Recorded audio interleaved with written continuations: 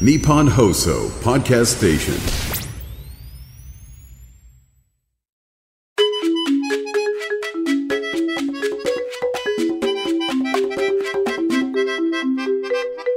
有楽町鬼不動産。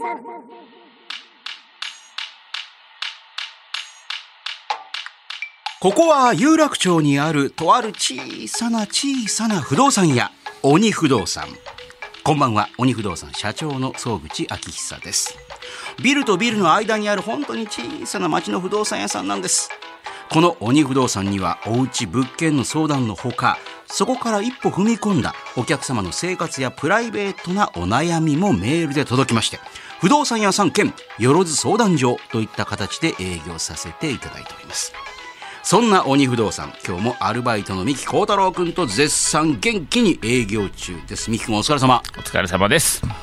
日光行った？行ってきました。なんか前回の放送でほら、はい、日光行ってくるよ、はい、そこで旅館ですよね、ホテルのようなホテルのところに泊まるんだけど、周りで食べなくて部屋で鍋を持ち込んで、そうです。結局どうしたんだっけそれ。結局は、IH を持ち込んで、鍋フライパンも持ち込んでやってました。それさ、煙探知機とか大丈夫なの？そんな。それがちょうどよく縁側じゃないんですけど、要は中禅寺湖を眺めるためになんかこう中禅寺湖側に、じゃあ眺めバッチリの部屋じゃん。そうなんですよ。中禅寺湖側に結構窓バーンと開けれる、なんかちょっとスペースみたいな、バルコニーまで行かないけど、縁側屋根のある縁側バルコニースペースみたいなのがあって、そこだったらもう窓全開にしちゃえば空気も入れ替わるんで。で部屋の中側とは窓でまた仕切れるみたいな、なんかこう部屋とまたもう一回。そうなんですよ。部屋その部分バルコニーみたいな感じ。その部分はその和室なんかでは障子とかあるけど。そういうことです、そういうことです。ちゃんと窓があったんで、なんですき焼きやっても全然あっちには入らずすき焼きやりました。肉はどこで買った？肉は何わやっていう肉が美味しいスーパーで買って。はい。どこだっけそれ？10番にあるんですけどね。安いんですよ。10番で。安いんですよ。そうなんだ。安い。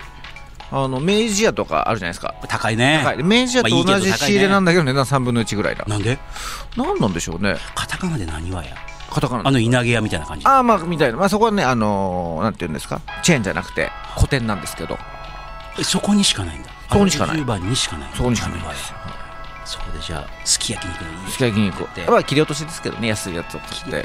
はい。明治屋だったら2000円ぐらいしそうなのがなんか680円ぐらい。すき焼きなんて綺麗にほら、お店でやっていただくにはできないんだから、ぐちゃってなっちゃったりとかするわけだから。でもそれがね、なんかこう雰囲気出てきたんですよ。っていうのはなんか家でやってもなんか雰囲気出ないじゃないですか。ぐちゃってなるなんですけど、浴衣着てたんですよ僕が。だから浴衣の裾をこうやって押さえてやってるから、なんか中井さん気分になれて、本当に今半でやってるなんか中井さんみたいな気分になれて。こっちがさすがですね。そうでちょっとね、こうやってなんか雰囲気でここをねそうかしないとべちゃってなるから、浴衣の裾を素手をね押さえながらやると雰囲気出るなってのが分かったんで、それだから自分がお客様というより中井さんの気分になるっていう。いいね。で妻に食べなって感じでやって、お住まい東京なんですかって感じでやりながらやって、そうすごいね、そういうイメクラ的な役割も果たすという。イメクラ久々に聞いたな。役割も果たすという。そうですか。中井さんに憑依するっていうのが非常にいい経験でした。でもフライパンでしょ？いやフライパンなんですけど、多少その厚みのあるやつで鍋もできます。だからちょうどすき焼き鍋ぐらいの高さで、いわゆるなんか今半田の冷やまで出てきそうな、なんかこういういわゆる円柱型みたいな、取っ手がついてる。はい、そうです。でも取っ手の取れるホニャララだったんで、あれだったんだ。取っ手のより気持ちが上がりますな、これな。でございまして、やってございまして。はい。日光やっぱ今この時期綺麗だった。やっぱり私が行った時で11月頭だったんですけど、もうその時は中禅寺湖の上の方はって感じで、下の途中のいろは坂ぐらいが一番綺麗な感じでしたね。観光もしたのか？いや普通にちょっと東照宮行ったりとか、ロープウェイ乗ったりとかちょろちょろっと。じゃあメインイベントはすき焼きだったんですよ。メインイベントはね中禅寺湖のカヌーに乗ったんですけど、あれが一番良かったですね。ご来光カヌーってのがあって。何それ？普通にご来光が5時ぐらいに来るんで、じゃあその4時過ぎとかにもみんなそうです。集まるっていうか僕らだけだったんで、インストラクターさんと私と。そういうのはどっかネットとかにこう申し込むところがあるんだ。たまたま会ってこれ良さそうだねって言って、めちゃくちゃ良かったですね。カヌーね、ボートとかじゃなくて、みんなで乗るような船とかでもなくて。そうです。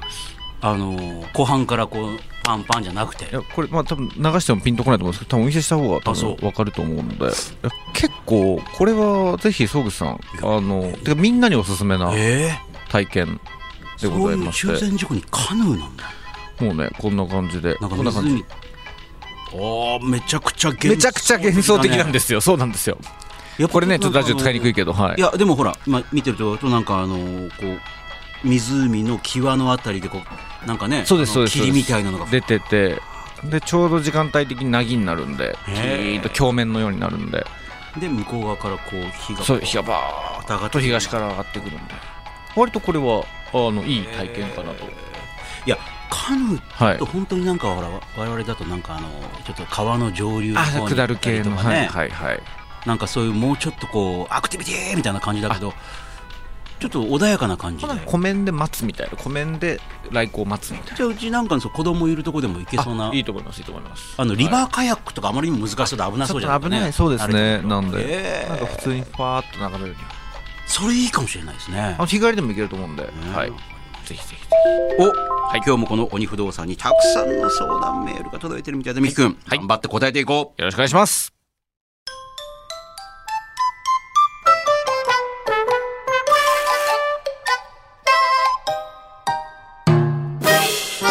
有楽町鬼不動産。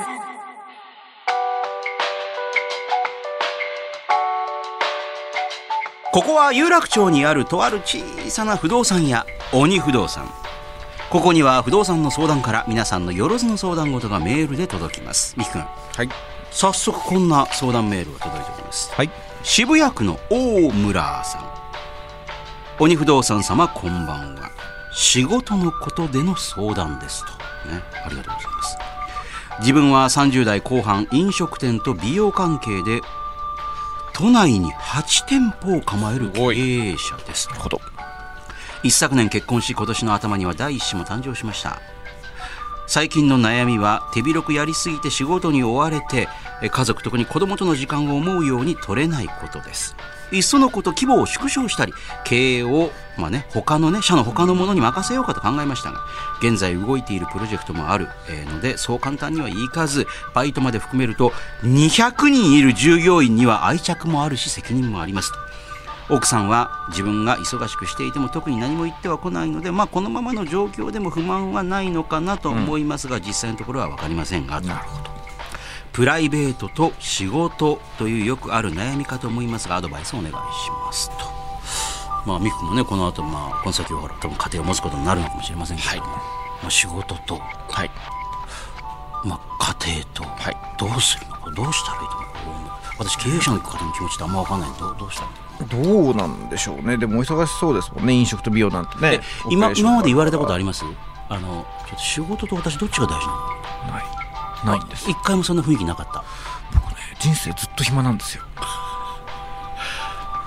羨ましいのかな。羨ましくないか。私だって暇嫌だもん。特にフリーランスになってから暇が怖くてしょうがないから。確かに、でもそのサラリーマン時代もなんか暇だなと思ってたし、基本的になんか暇なんですよ。だからでもそれ傍から見てて、ミキ君が別に暇というかそれなりに忙しそうだなと見える状況でも、自分の中では別に忙しくないなって感じってことでしょ。のかな、分かんないんですけど、なんでね、あんまりピンと分かんないんですよね。どっちかというと彼女の方が忙しそうにしてるなっていうのばっかりだったんで。今までもそうなんですよ。今も妻はね働いてますし、忙しそう。そこまで忙しいか分かんないですけど、少なくとも私よりは働いてるなっていう。なるほど。でも8店舗ってことは一個一個にちゃんと気配りしてたら相当忙しいでしょ、これ。どこまでね、自分でほらバイト面接とかバイト繰りまでやってたらもう爆発的に忙しいでしょうから。でもポイントは子供との時間を思うように取れないっていうのはね、もう自分が選んでるわけですからね、仕事を。どんどん手を広げてね。でもやっぱり私もそうだけど、子供って別に生まれる前まではそんなに子供に興味ないっていうかね。なるほど。もちろん他人の子供だったからでしょうけど、好きでもないし、どうしてもこれを欲しいってわけでもないし、授かり物みたいな感じでも、生まれてみたらなんかやっぱいいもんですか。思ったよりもなんかいいね、今の会話いいもんですかって会話いいね。なんか実感こもってる感じ。やめてくださいよ、意地になってくださいよ。他人に一切興味がないミキ君がなんか子供に急に興味持つのかなみたいな。いや、子供興味ありますか。そう。甥っ子も一個すでに可愛いんで。そうなったらじゃあ大村さんみたいになったらどうする？いや大村さんみたいにでも大村さんみたいになるってことはもう仕事が好きなんだと思うんですよ。要はもう子供いんのにほら店舗増やしたりっていう選択をしてるわけじゃないですか彼が、ね、の時点でなんか取捨選択が終わったことを何ブツブツ言ってんのかなっていう感じがしますけどね。奥さんの気持ち今どうだと思う？これどうなんでしょうね。でもだから奥様的には行ってこないなら気にしなくていいし、でねでも思うように取れないっていうのはねご自身の選択の末のことなのでね。200人従業員がいるって相当でかいってことですかねこれね。そういうことでしょうですかね。だってまあ200人、1店舗25、バイトされたらねそれオペレーション回したらそんぐらいになると思いますけど、でも従業員の愛着が子供への愛着を超えてるってことなんじゃないですかシンプルに。なるほどね。でも今子供のこともちょっとなんか大事になってきてるわけでしょ。だけど辞めてないってことは仕事が好きなんだから思うどんべやったらいいんじゃないですかね。ポーズなんですかね奥さんに子供のことで悩んでるよみたいな感じを出したい。これでもどうだろう。私は多分奥さんは大村さんがちょっと子供とか君との時間を大事にするからちょっともう事業畳んでいくわって言われたらどうなると思う？これでもいいんじゃないですか。本当？奥さんも？いやっていうのはほら、稼ぎがちゃんとあるなら、あとは趣味みたいなもんですからね。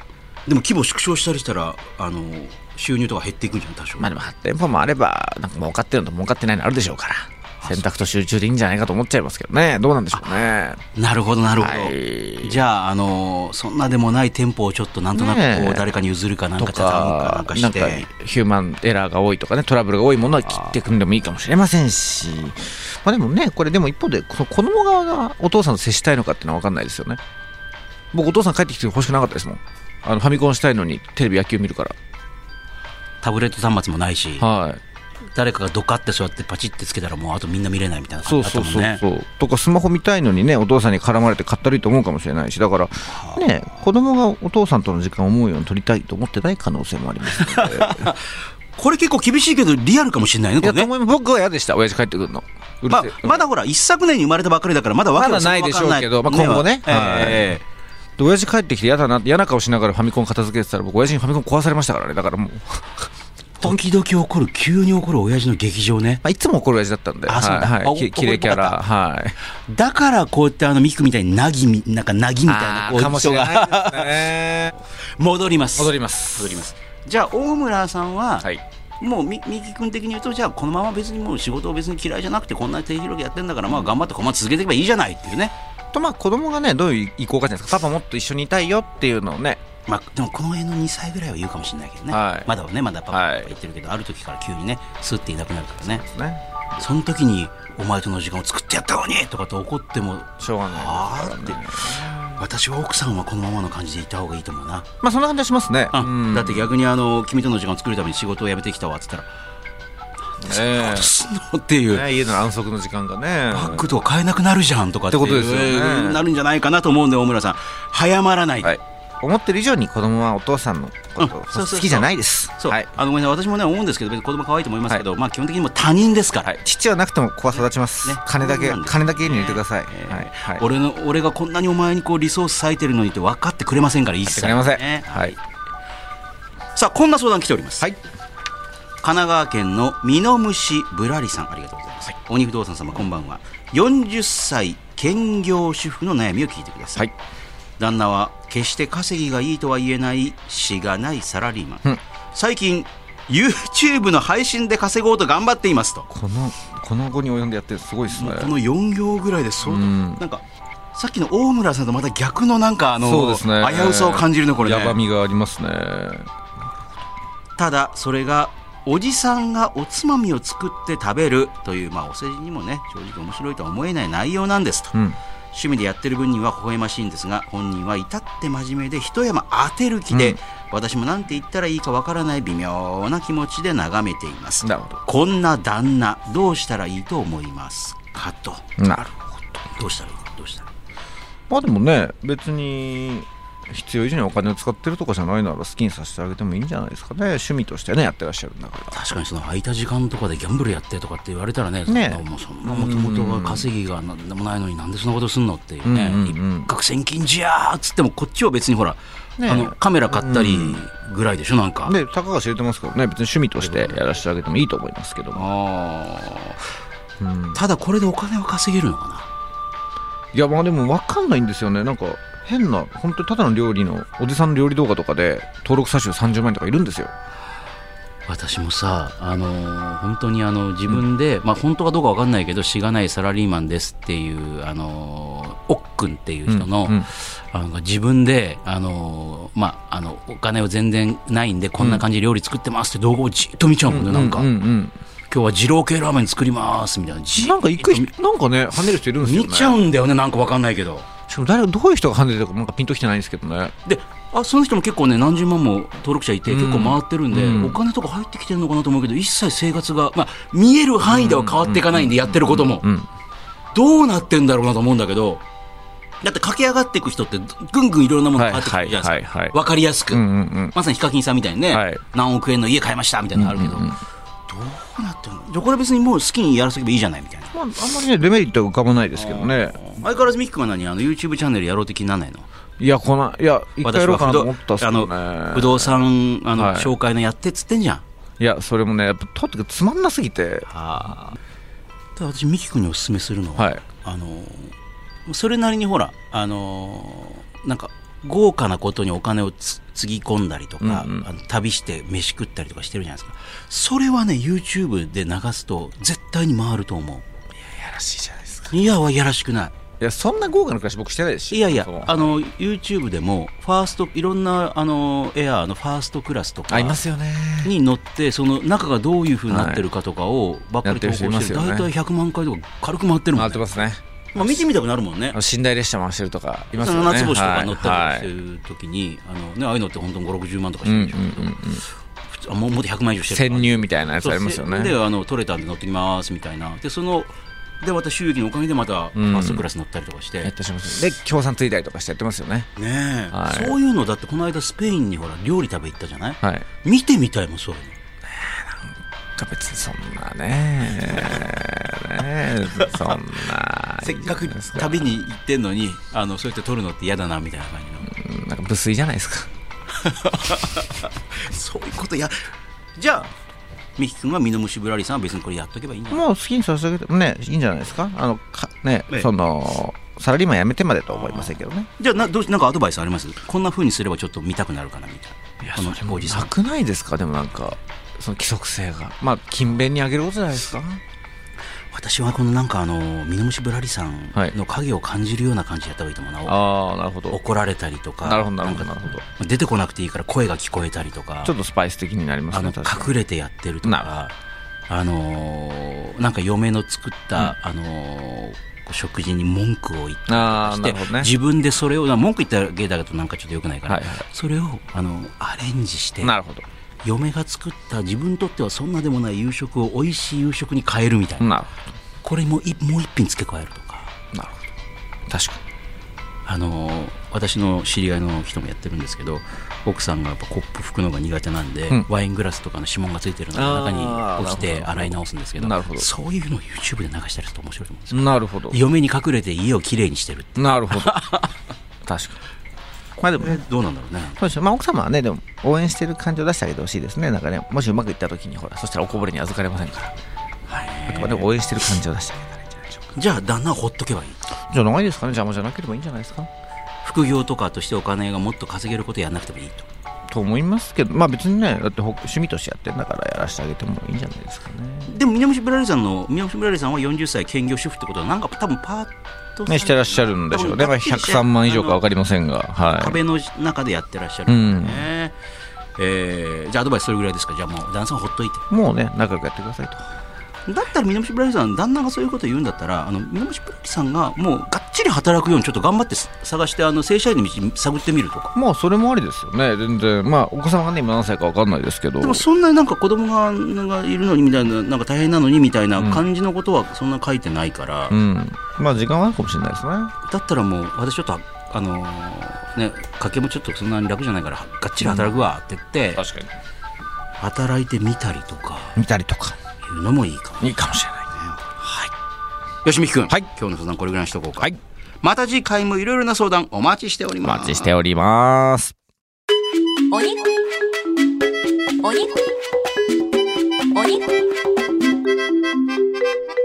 有楽町鬼不動産。